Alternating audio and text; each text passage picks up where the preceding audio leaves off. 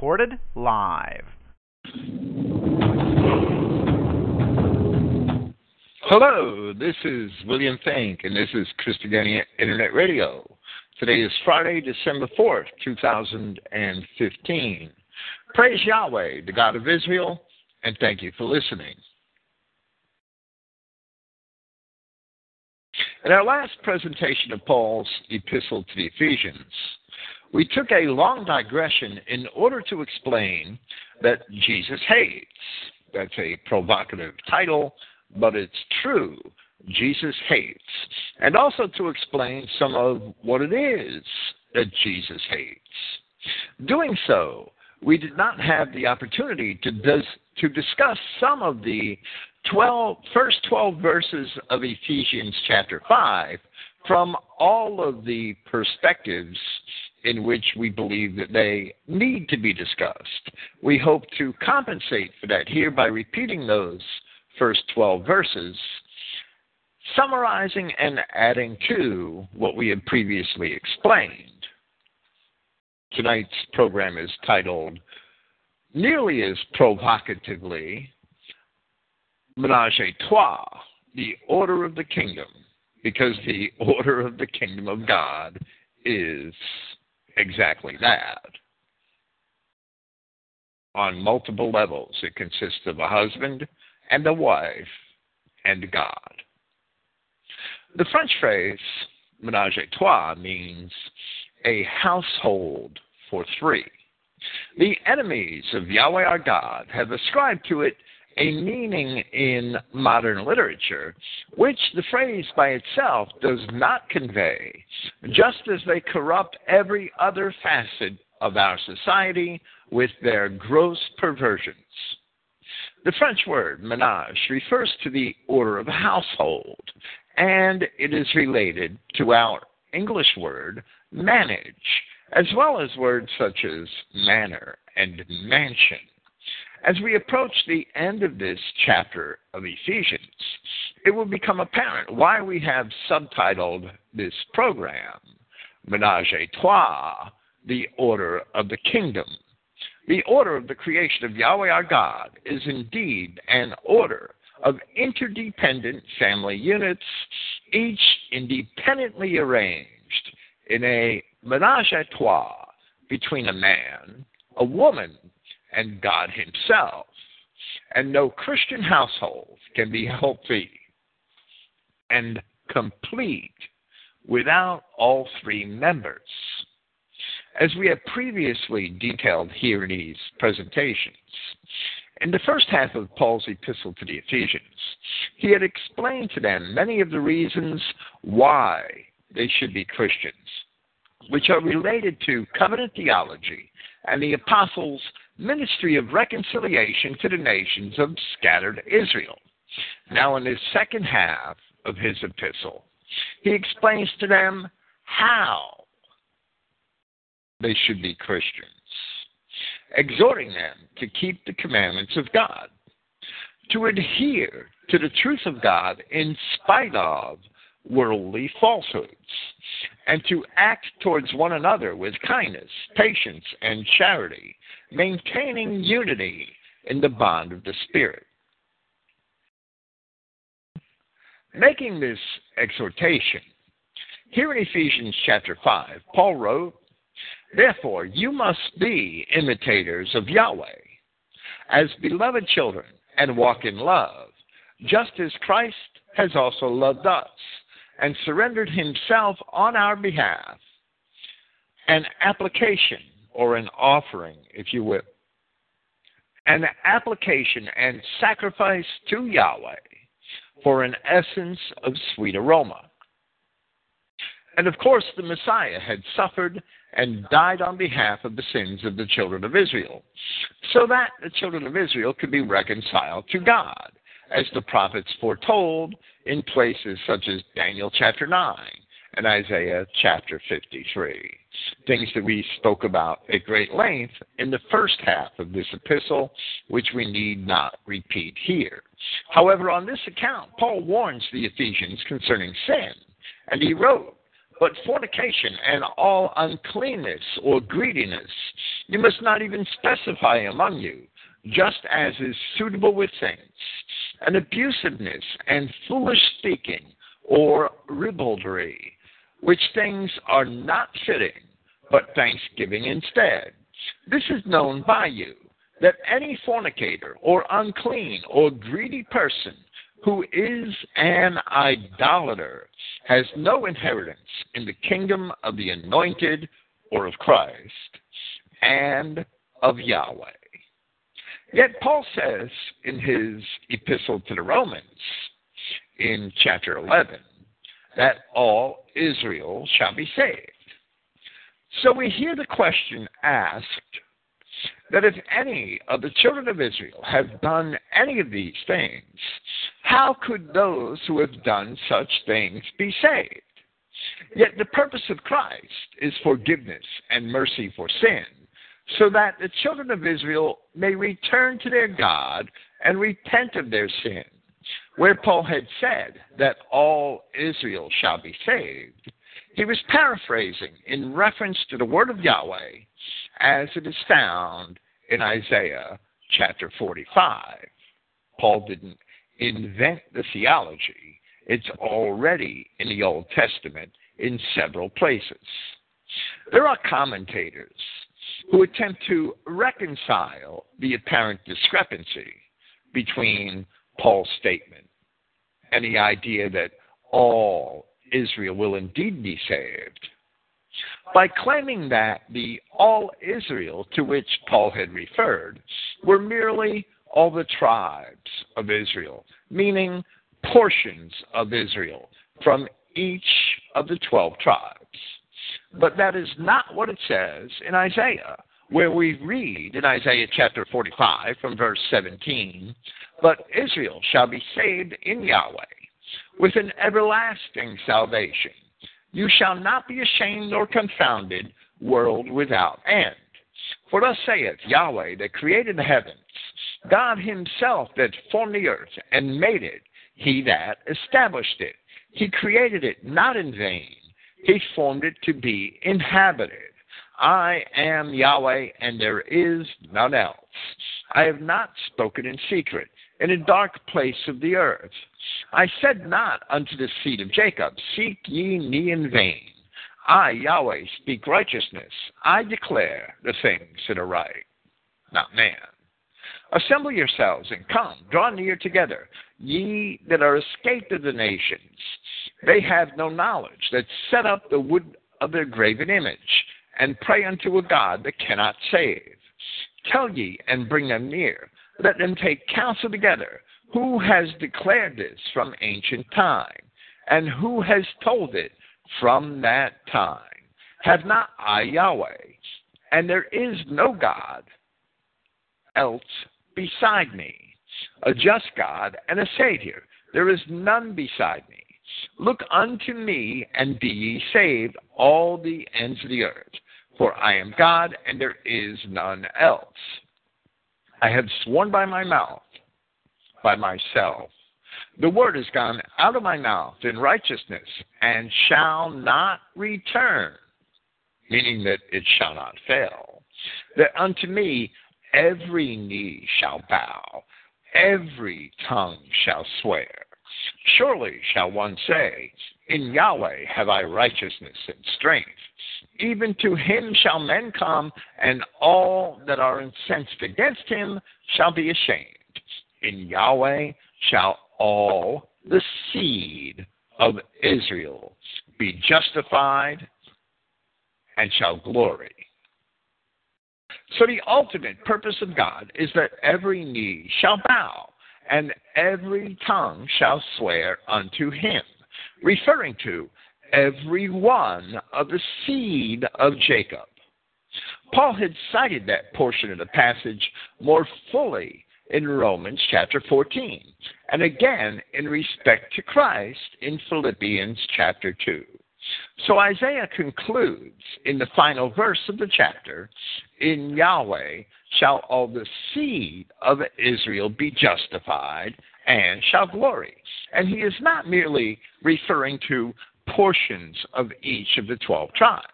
Rather, he is referring to all of the seed of Israel, meaning each individual Israelite. If either Paul or Isaiah meant merely all of Israel which have not repented before death, then there is no meaning to the words of Paul where he says in 1 Timothy chapter 5 that some men's sins are open beforehand, going before to judgment, and some men may follow after. So it is evident that some of the seed of Israel may not repent until, as Paul explained in Romans chapter 14, we shall all stand before the judgment seat of Christ. For as it is written, saith Yahweh, every knee shall bow to me, and every tongue shall confess to God. So we see that some knees aren't going to bow, and some tongues are not going to profess to God until after they face that final judgment before their Creator. Therefore, where Paul says here that any fornicator or unclean or greedy person who is an idolater has no inheritance in the kingdom of the anointed and of Yahweh, Christians should understand the importance of repentance for sin before facing the judgment seat of Christ, as Paul had explained in his second epistle to the Corinthians in chapter 5, where he says from verse 10, for we must all appear before the judgment seat of Christ, that everyone may receive the things done in his body while he lived, according to what he has done, whether it be good or bad. There is no discrepancy in these ideas.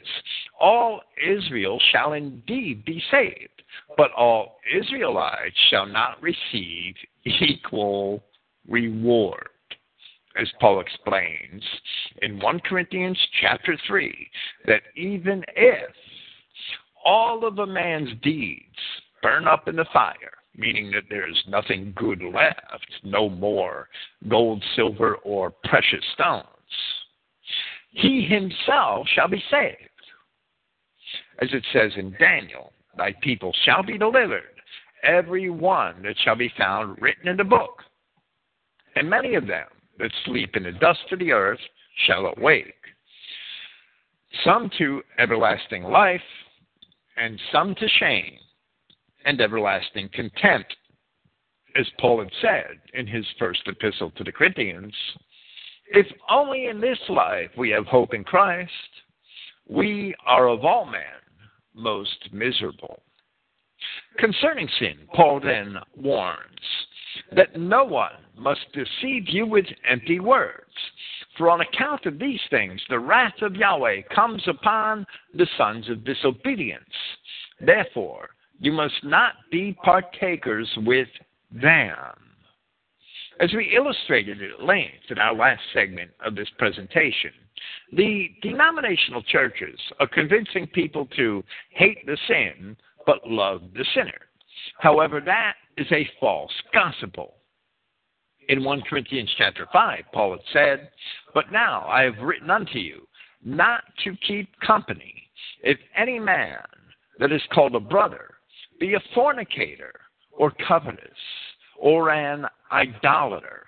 These are Christians, right? Any man that is called a brother, or a railer, or a drunkard, or an extortioner.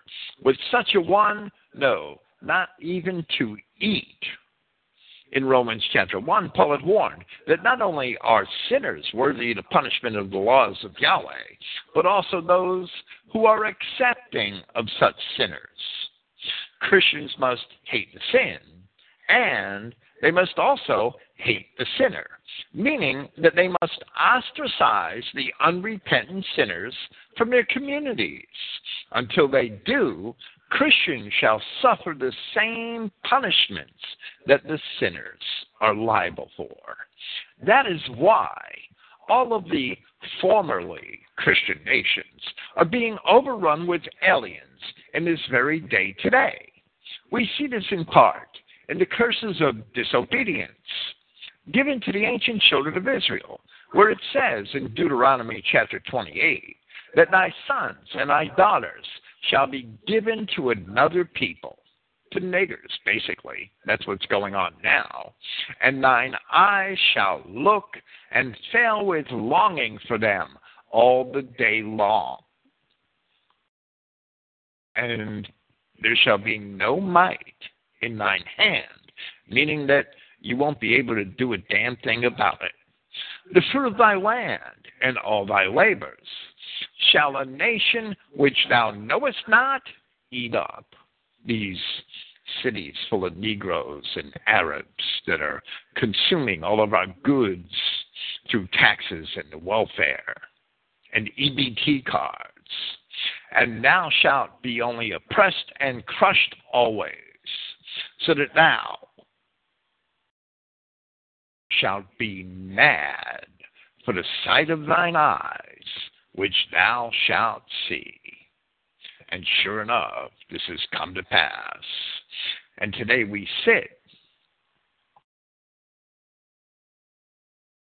in that very anger, watching white men cohabit with females of the yellow races, or white women taken away with Negroes, watching Europe being overrun with Arabs and Turks, and America with Mexicans, watching the kingdom of God, the imaginably superior white race, allow itself to be consumed with people who are not even people, and even inviting them to do so.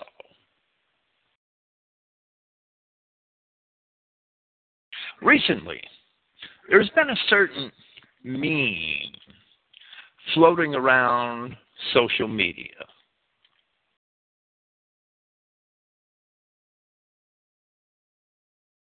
of a hippie-looking Jesus figure knocking on a wooden door. The voice inside says, "What do you want?" And the hippie-looking Jesus answers, "Let me in so that I can save you."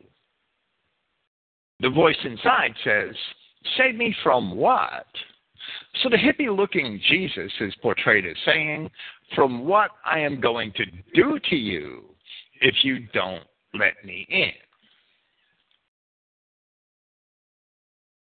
The meme is supposed to show a contradiction in the Christian faith. But what it portrays is not at all Christian.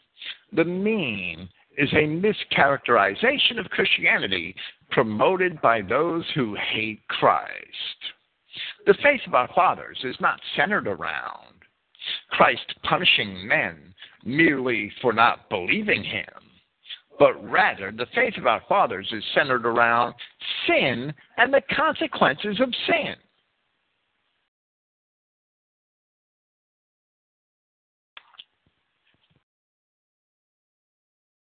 When the white man keeps the laws of his God, the Spirit of God cohabits within the white man, and he is not harmed by evil. He has no fear of death in the face of his enemies, and he overcomes them. When the white man departs from the laws of his God, the Spirit of God abandons the white man to his own devices. He becomes a collection of effeminate little marshmallows. And the white man suffers as a natural result of his departure from God.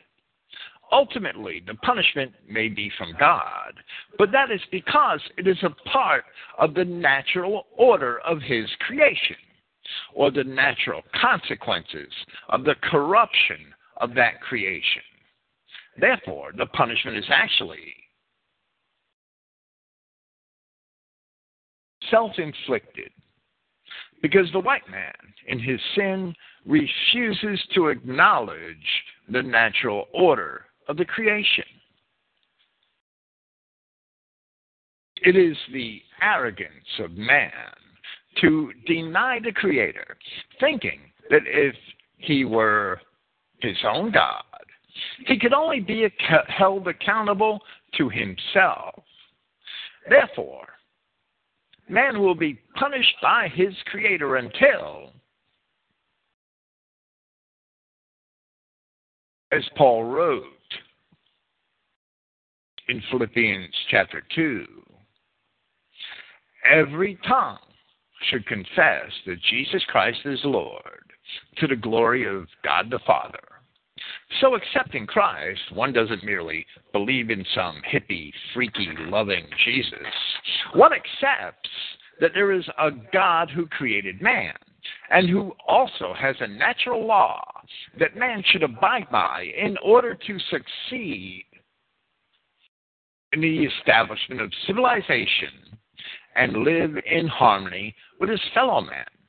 Abiding by that natural law, the perverts of all society are ostracized and marginalized. Therefore, here in Ephesians, Paul warns these Christians that no one must deceive you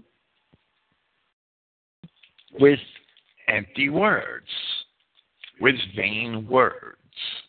For on account of these things, referring to those sinful acts which he had mentioned, the wrath of Yahweh comes upon the sons of disobedience. There is no doubt. Then, because they are certainly descendants of the ancient Israelites, he further exhorts his readers, for you were once darkness, but are now light in the Prince. Walk as children of light. For the fruit of the light is in all goodness and justness and truth, scrutinizing what is acceptable to the Prince, or if you will, to the Lord. The purpose of the gospel, as it was announced by Zacharias, the father of John the Baptist, and recorded in Luke chapter 1, was, in part, to give knowledge of salvation unto his people by the remission of their sins, through the tender mercy of our God, whereby the day spring from on high has visited us, to give light to them that sit in darkness and in the shadow of death, to guide our feet in the way of peace. The way of peace, the only way of peace, is to be obedient to the laws of God. Christ himself had announced, as it is recorded in John chapter 8, that I am the light of the world. He that follows me shall not walk in darkness, but shall have the light of life. Christ also spoke of himself in John chapter 12, where he said to his followers, Yet a little while is the light with you. Walk while you have the light, lest darkness come upon you. For he that walks in darkness knows not where he goes. While you have the light, believe in the light, that you may be children of light. These announcements in the gospel are in fulfillment of certain messianic prophecies, such as that which is found in Isaiah chapter 42, from verse 5. Thus saith Yahweh God, he that created the heavens and stretched them out, he that spread forth the earth, and that which cometh out of it, he that has given breath unto the people upon it, and spirit to them that walk therein. I, Yahweh, have called thee in righteousness, and will hold thine hand, and will keep thee, and give thee for a covenant of the people, for a light of the nations. This is the Messiah and the purpose of the gospel. To open the blind eyes, to bring out the prisoners from the prison, and them that sit in darkness out of the prison house. These prisoners were the children of Israel in captivity and alienated from Yahweh their God, who were then being reconciled to God through Christ. In captivity, they are darkness. In Christ, they are light. So Christ quoted from those same chapters of Isaiah where he is recorded in Luke chapter 4 as having announced that the Spirit of Yahweh is upon me, because he has anointed me to preach the gospel to the poor. He has sent me to heal the brokenhearted, to preach deliverance to the captives,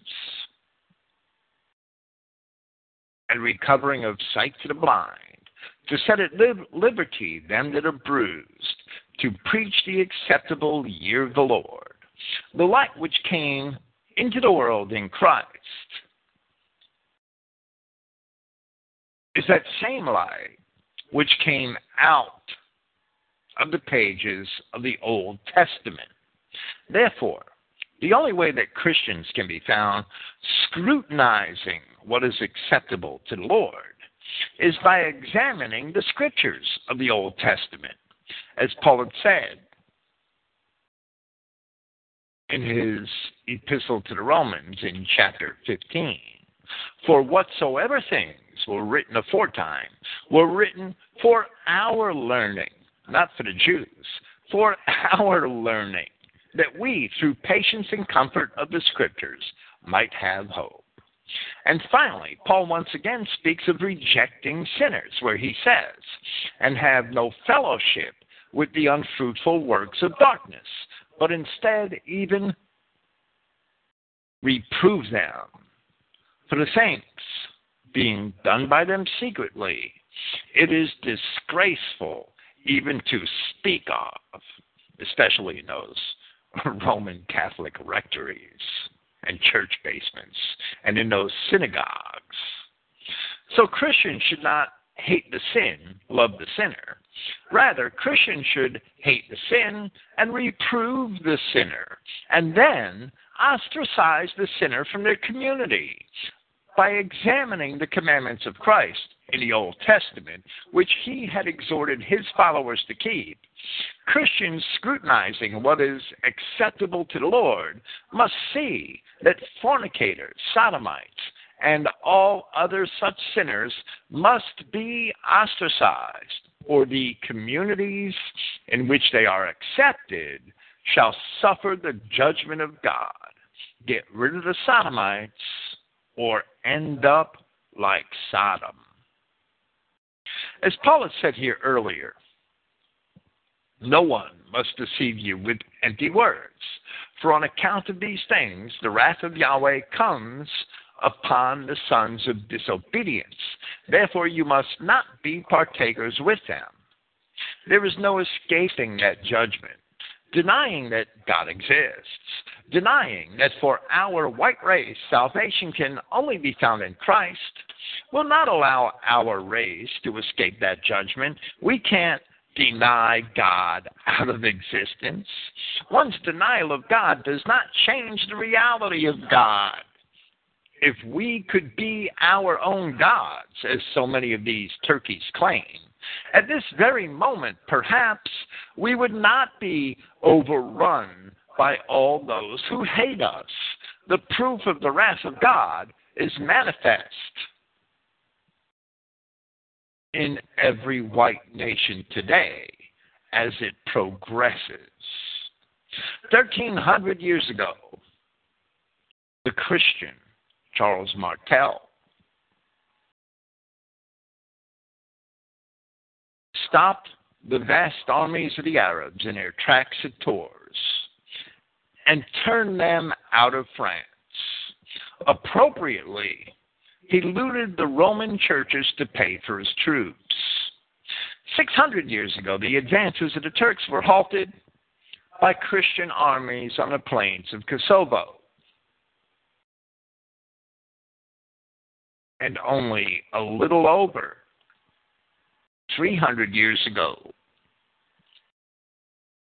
they were finally stopped for good, temporarily for good, right?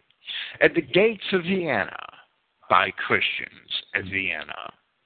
From there, they were ultimately pushed back out of Central Europe.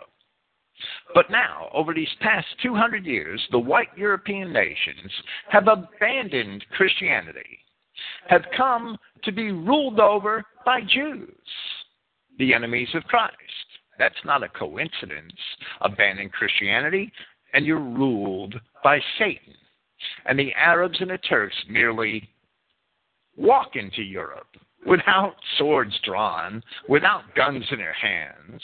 They merely walk into Europe in ever-increasing numbers. These circumstances are not a coincidence. And those who do not return to Christ and repent of their sins shall all suffer. Those who seek to be their own gods and secure their own destiny are failing miserably, and they shall all perish in their futility. There's no avoiding it. And with that, we'll commence with Ephesians 5:13. Now all things being reproved by the light,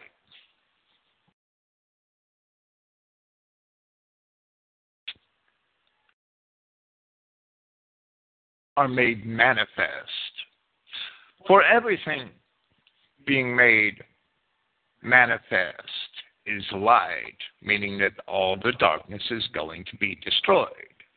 Therefore, he says, awaken, you who are sleeping, and rise up from among the dead, and Christ shall shine upon you. And he's not really referring to dead people. Here Paul seems to be paraphrasing from both Isaiah chapter 26, verse 19, and Isaiah chapter 60, verse 1.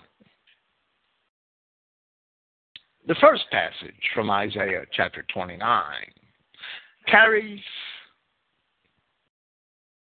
a message of deliverance for the children of Israel in their reconciliation to Yahweh their God.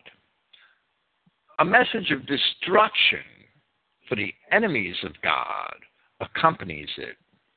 And we will read Isaiah 29 from verse 13. O Yahweh our God, other lords besides thee have had dominion over us. We would call them Jews, right? But by thee only will we make mention of thy name. They are dead, they shall not live. They are dead prophetically. They are deceased, they shall not rise. Therefore hast thou visited and destroyed them, and made all their memory to perish. This is the bright outlook. Thou hast increased the nation, O Yahweh. Thou hast increased the nation, thou art glorified. Thou hast removed it far unto all the ends of the earth, referring to the scattered children of Israel. Yahweh, in trouble have they visited thee. They poured out a prayer when thy chastening was upon them.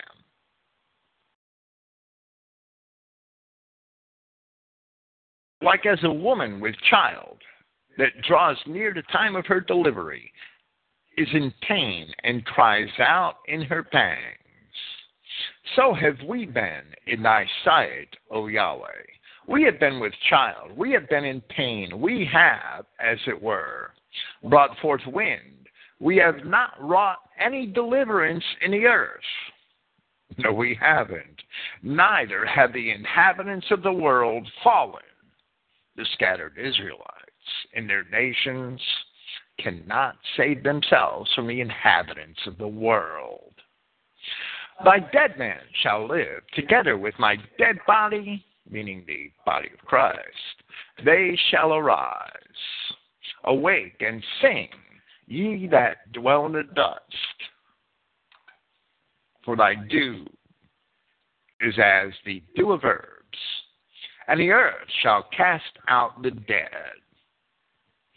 Come, my people, enter thou into thy chambers, and shut thy doors about thee. Hide thyself, as it were, for a little moment, until the indignation be overpast. And this is reminiscent of the Passover deliverance in Egypt, where those who had the blood of the lamb on their doorposts were not touched by the angel of death. Hide thyself, as it were, for a little moment, until the indignation be overpast. For behold, Yahweh comes out of his place to punish the inhabitants of the earth for their iniquity. The earth shall also disclose her blood, and shall no more cover her slain. The second passage Paul paraphrases here, found in Isaiah chapter 60, also bears a message of deliverance with similar language. Arise, shine, for thy light is come, and the glory of Yahweh is risen upon thee. For behold, the darkness shall cover the earth, and gross darkness the people. But Yahweh shall arise upon thee, and his glory shall be seen upon thee. And the Gentiles shall come to thy light, and kings to the brightness of thy rising. The darkness that covers the earth in his second passage seems to be a reference to the indignation of God to befall the people in verse 20 of the first passage, which we cited from Isaiah 29. Speaking on a personal level, answering questions about his own motivation and the purpose of his ministry, Paul had said in 1 Corinthians chapter 4, "Indeed, not one thing for myself am I conscious." In other words, he wasn't working for his own well-being. "Although not in this have I been proven, but it is the Prince who examines me. Consequently, do not judge one prematurely until the Prince should come, who will both illuminate the secrets of darkness and make known the counsels of hearts. Then, at that time, to each there will be approval from Yahweh." And this is one more reason why we must understand that all Israel shall be saved, in spite of what we ourselves perceive of men, because only God knows the truth behind the causes of the acts of men. As Christ himself said in the gospel, as it is recorded in John chapter 14, "I am the way, the truth, and the life. No man comes unto the Father but by me." Christ is the true light, as he refers to himself in the Revelation as the bright and morning star, and the true original meaning of the term sun god, since he alone brings the true light into the world. So Paul beckons here, "Awaken, you who are sleeping, and rise up from among the dead, and Christ shall shine upon you." He's talking about those who are sleeping between the ears, not necessarily those sleeping in the ground.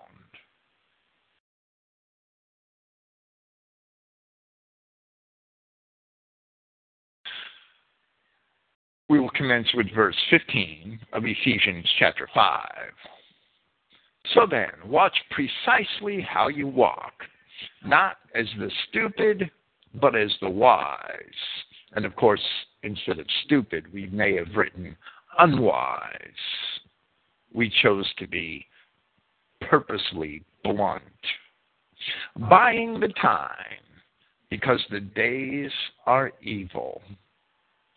That Greek verb, exagorazo, is literally to buy up, although where it appears in the context of Galatians chapter 3:13 and Galatians 4:5, redeem, as we have translated it, is certainly acceptable.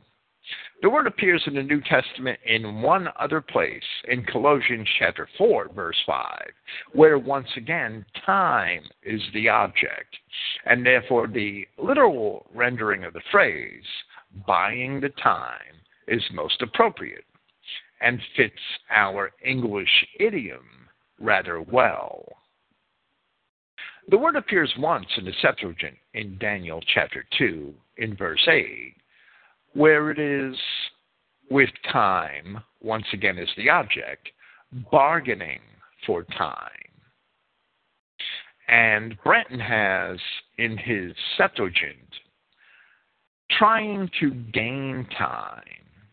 And the king answered and said, "Verily, I know that you are trying to gain time," meaning that people were bargaining for time. So buying the time fits very well. In these past 2 chapters of this epistle, in response to the evil world around them, Paul is telling these Ephesians to work towards the restoration of the saints, which is the body of Christ, to speak the truth with love, to rebuke and reprove those who do evil, and now to buy the time, to bargain for time, because the days are evil, which indicates that Christians should not attempt to take the vengeance which belongs to Yahweh our God into their own hands. It's Yahweh who will avenge the wicked. In this manner, Paul also says, for this reason, do not be foolish. Rather, understand what is the will of the Prince, or the Lord. P46, the 3rd century papyrus, actually has what is the will of God. And the what is the will of Christ? The Codex Alexandrinus has what is the will of God. In this regard, the Apostle John wrote in chapter 5 of his first epistle, if one should see his brother committing a sin not resulting in death, he shall ask, and he shall give life to him, to those sinning not resulting in death. In other words, to those committing sins which do not result in death. And John says, there is a sin resulting in death. I do not speak concerning that one should ask. We would argue separately that is race mixing. Fornication results in death. You destroy your race. We don't pray for people who have mixed their races, or at least that's the way I would read that chapter of John. And he goes on to say, all sin is injustice, yet there is sin not resulting in death. For we know that each who has been born from of Yahweh does not sin. Rather, he born from of Yahweh keeps himself, and the evil one does not touch him. We know that we are from of Yahweh, and the whole society lies in the power of the evil one. Yet we know that the Son of Yahweh has come and gave to us an understanding that we may know the truth. And we are in the truth among the number of his Son, Yahshua Christ. He is the true God and eternal life. So Christians should not speak the truth with love on account of the world, but they should speak the truth with love and reprove the sinners among their brethren in spite of the world. As Paul had said in Romans chapter 12, in turn quoting from Deuteronomy chapter 32, dearly beloved, avenge not yourselves, but rather give place unto wrath, for it is written, vengeance is mine, I will repay, saith Yahweh. However, Yahweh God works through his people, on the other hand. And in his second epistle to the Corinthians, Paul advised them to be prepared to revenge all disobedience when your obedience is fulfilled. And in this regard, Paul further admonishes the Ephesians in verse 18. And do not be intoxicated with wine, in which there is abandonment. Rather, you be filled with the Spirit. In Psalm 104, we read some of the blessings of God from verse 14. He causeth the grass to grow for the cattle, and herb for the service of man, that he may bring forth good out of the earth, and wine that makes glad the heart of man, and oil to make his face to shine, and bread which strengthens a man's heart. Likewise, in Proverbs chapter 3, from verse 9, honor Yahweh with thy substance, and with the first fruits of all thine increase. So shall thy barns be filled with plenty, and thy presses shall burst out with new wine. But wine can also be medicinal, as Paul advised Timothy to use a little wine for thy stomach's sake, and thine often or frequent infirmities. So while wine can be beneficial, intoxication is certainly something to be avoided, as Paul also warned against those who were given too much wine in his epistles to both Timothy and Titus. Likewise, the Apostle Peter in chapter 4 of his first epistle discussed the former sins of the children of Israel, who had lusts, excess of wine, revelings, banquetings, and abominable idolatries. The abandonment to which intoxication leads is illustrated in part, and there are many examples in the Old Testament to turn to elucidate this, but it's illustrated in part in Isaiah chapter 5, where it says, "Woe unto them that rise up early in the morning, that they may follow strong drink, that continue until night, till wine inflames them. The harp and the viol and the tabret and the pipe and the wine are in their feasts, but they regard not the work of Yahweh, neither consider the operation of his hands." That's abandonment.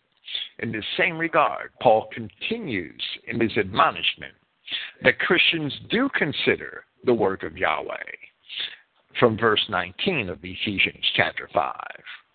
"Talking to yourselves with psalms and hymns and spiritual songs, singing and making melody in your heart to the Prince, at all times being thankful for all things in the name of our Prince, Yahshua Christ, to Yahweh, even the Father."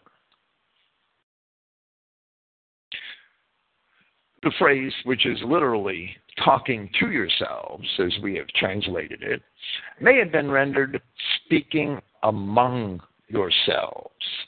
As we have previously said in our discussion of verses 3 and 4 of this chapter, a Christian's prayer should be his thought, and a Christian's thought should be one's prayer. There should be no distinction.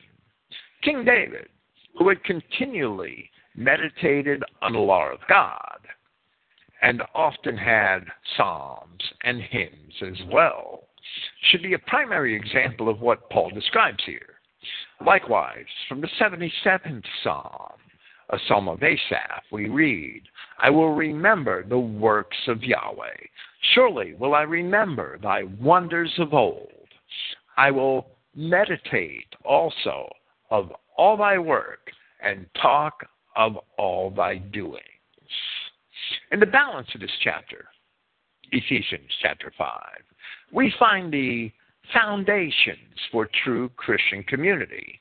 And Paul begins by admonishing Christians to subject yourselves to one another in fear of Christ. And this word fear occurs a couple of times in this chapter. The word is phobos. It's literally fear, from which we get the English word, or the English suffix or prefix, phobia. Actually, it is often a suffix, Phobia comes from this word phobos. It's literally fear, but it may have been translated as awe or reverence.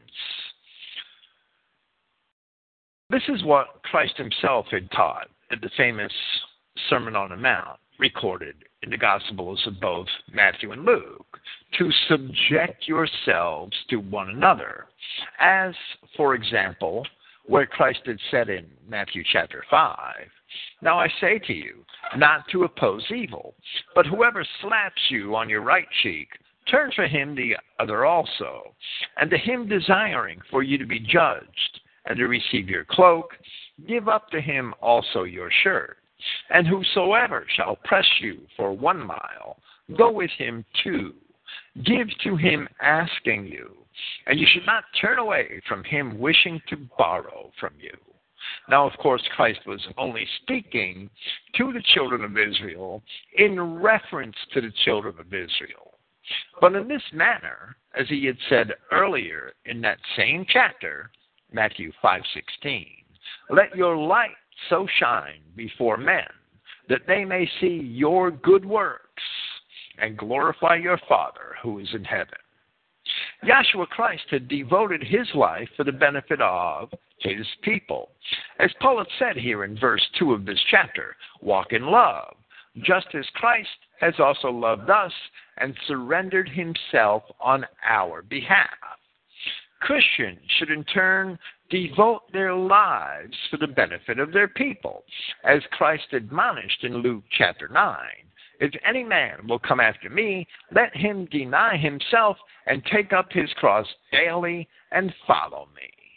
The same is recorded in Matthew chapter 16 and in Mark chapters 8 and 10.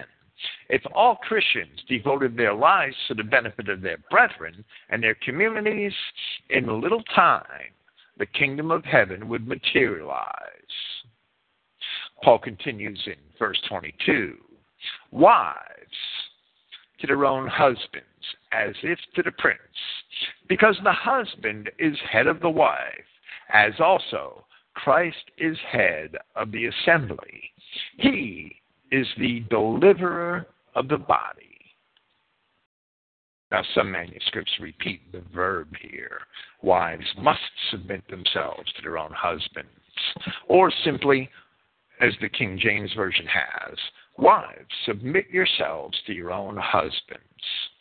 And then in verse 24, we read, but as the assembly is subject to Christ, in that manner also wives in everything to their husbands.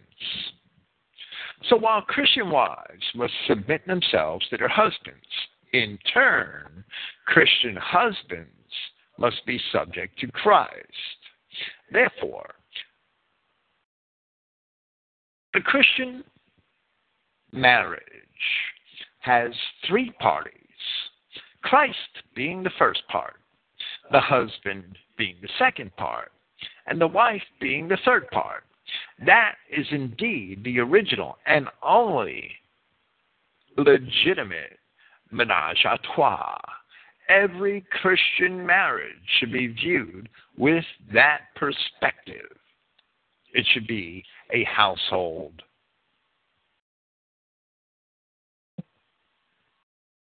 of 3. Husbands, love the wives, just as Christ has also loved the assembly and had surrendered himself for it. Husbands should therefore love their wives to the same extent that Yahshua Christ loved the children of Israel, that he was even willing to die on their behalf. Men should be willing to die for their families. But if their families, or especially their wives, don't submit to the husbands, how could they expect men to be willing to die for them? It doesn't work. There is an illustration throughout Scripture that the children of Israel, as a people, are collectively the wife of Yahweh their God. Christ died on behalf of his wife. That is the analogy often used in the prophets, and especially in Hosea. And that is also the analogy used by Paul, for instance, in Romans chapter 7, and again in 2 Corinthians chapter 11. So in Romans 7, speaking of the relationship of Israel with Yahweh under the judgments of the law, Paul wrote, for a woman married to a living husband is bound by law, but if the husband should die, she is discharged from the law of the husband. So then, as the husband is living, she would be labeled an adulteress if she were found with another man. But if the husband should die, she is free from the law. She is not an adulteress being found with another man.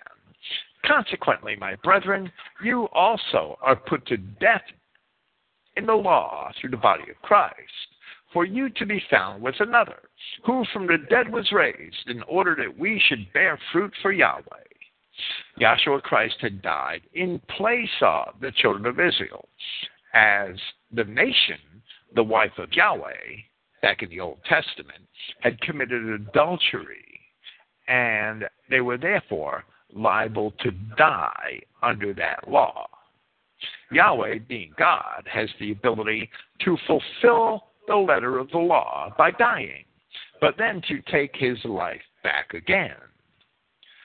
So Paul says in 2 Corinthians chapter 11, "For I admire you with the zeal of Yahweh, for I have joined you to one husband with the gospel message, to present a chaste virgin to Christ."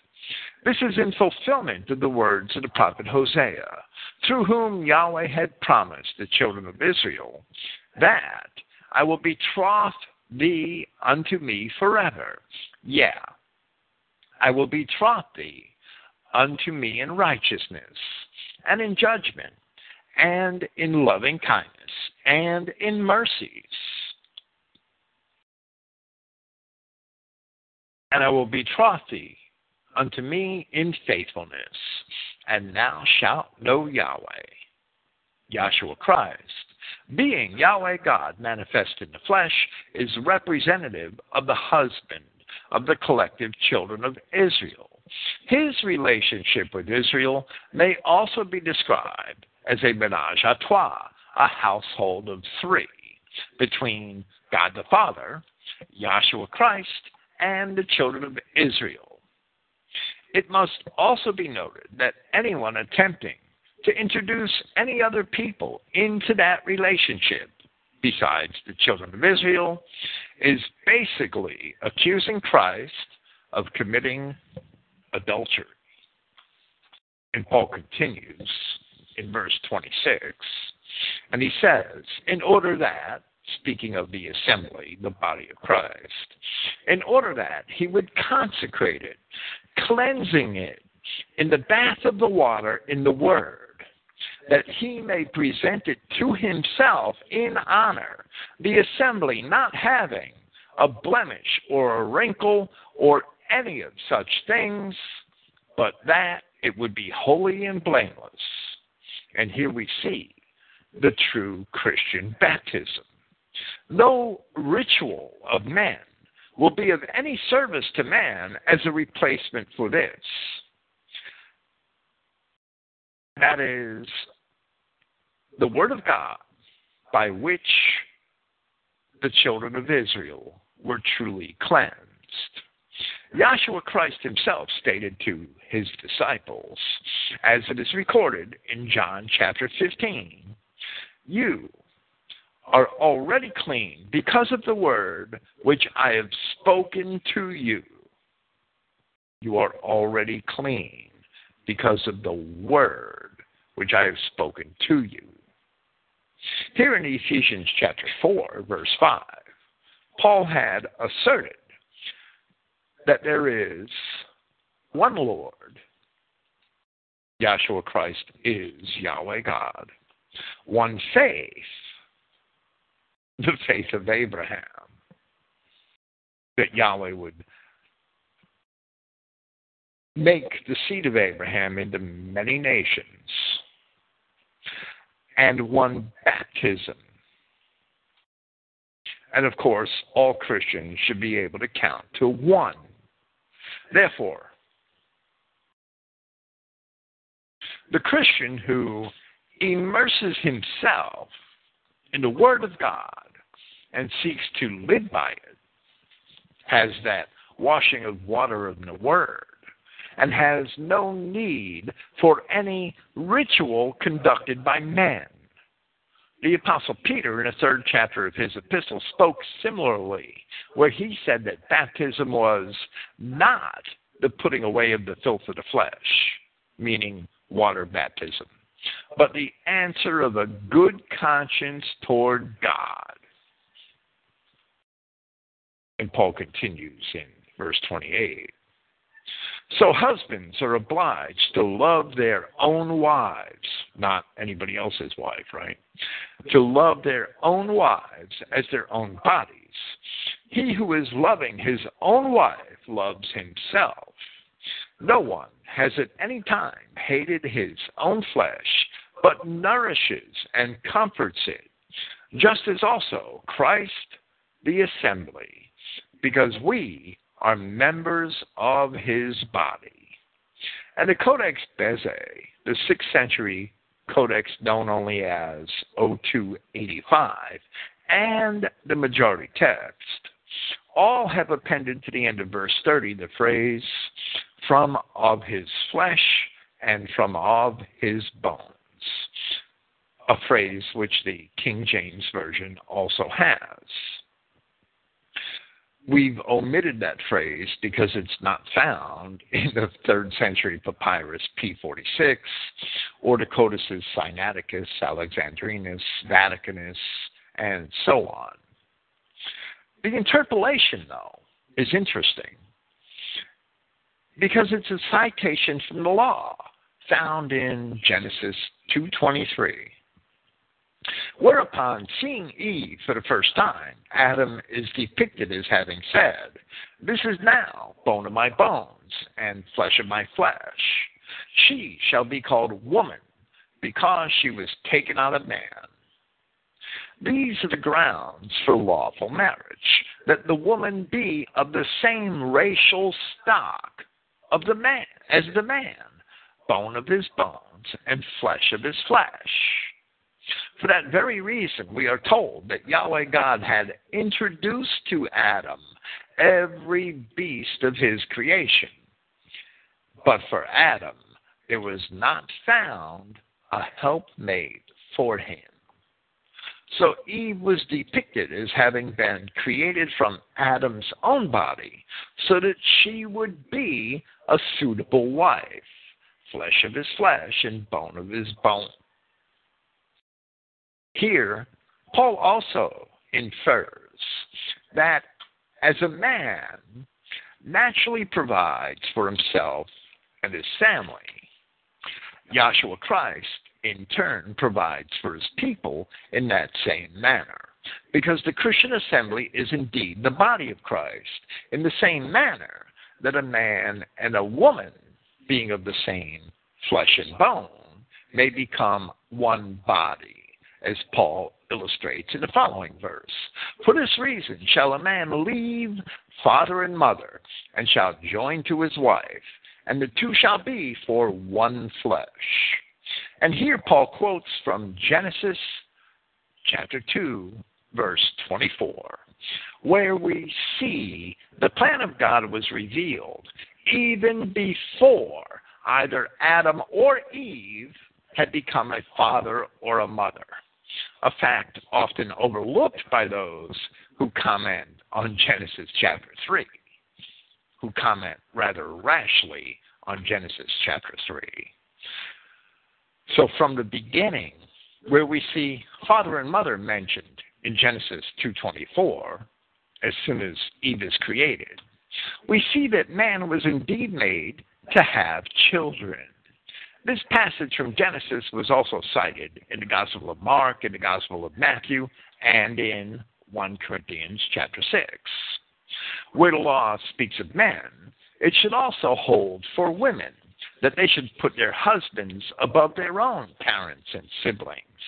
It is not that sons should abandon their parents or that wives should abandon their parents, since we see frequently in the Old Testament the responsibility of a son to look after his parents in their old age. But the husband-wife union is preeminent above other family relations. That's the meaning of Genesis 2:24. You're still to honor your father and mother. Thus, Paul concludes This mystery is great, and I speak for Christ and for the assembly. He's not speaking of the man and the woman necessarily. We would insist that ultimately the one flesh of the husband and wife is found in the resulting children. But Paul refers to a mystery where he speaks for Christ and the assembly, and not merely for the husband and wife. Yahshua Christ, being Yahweh God incarnate, is joined to the assembly, which are the children of Israel, as one flesh. That is the mystery of which Paul speaks.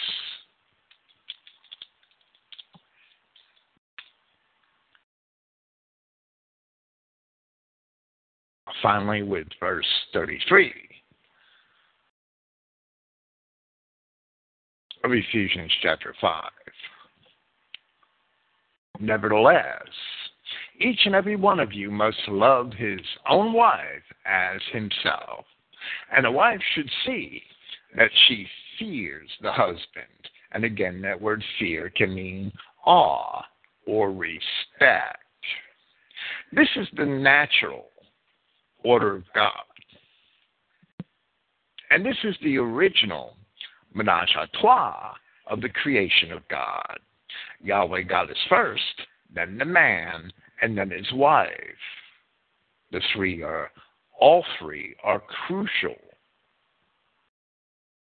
to the building of the kingdom. The woman was created as a helpmate for man, as we may read in Genesis chapter 2, verse 20. For Adam there was not found a helpmate for him, and the response was to create Eve. Therefore the woman was created on account of man, as Paul himself says in 1 Corinthians chapter 11, that neither was man created for the woman, but the woman for the man. In the opening of Genesis chapter 3, the woman is found alone with the serpent. We're not told where Adam was. Perhaps he was off watching a ball game and having a beer. But the woman was found alone, and she was seduced.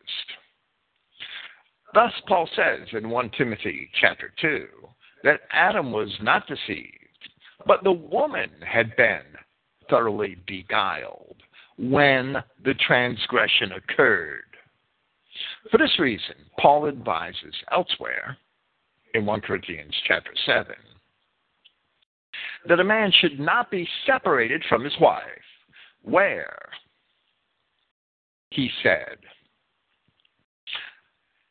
because of fornication, each man must have his own wife, and each woman must have her own husband. The husband must render the obligation due to the wife. And in like manner, the wife also to the husband. And here, Paul is speaking of the obligation of sexual relations with a spouse, which is also mentioned in the Old Testament. The wife does not have authority over her own body, but the husband. And in like manner also, the husband does not have authority over his own body, but the wife.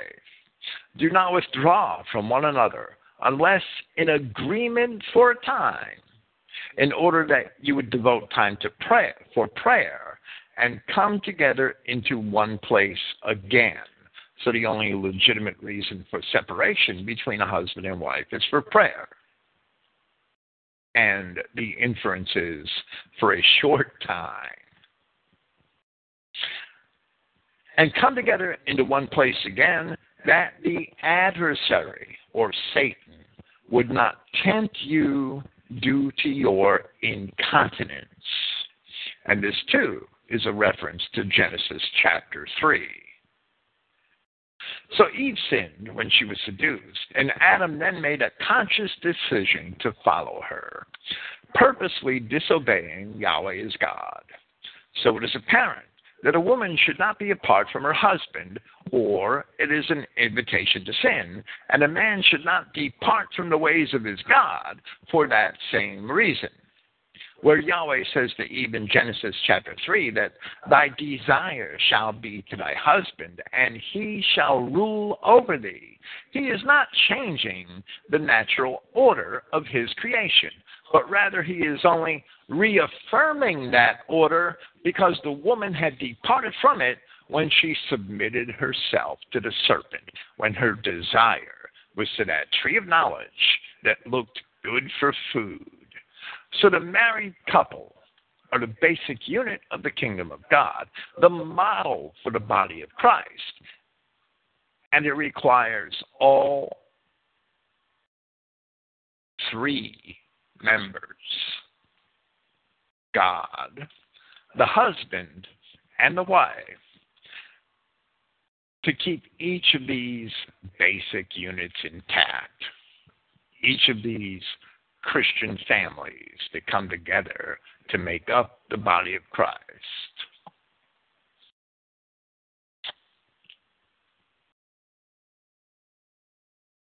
Thank you for listening. That concludes our presentation of Ephesians chapter 5. Yahweh willing, we will be here next week and conclude our presentation of Ephesians with chapter 6. Praise Yahweh, the God of Israel, and good night.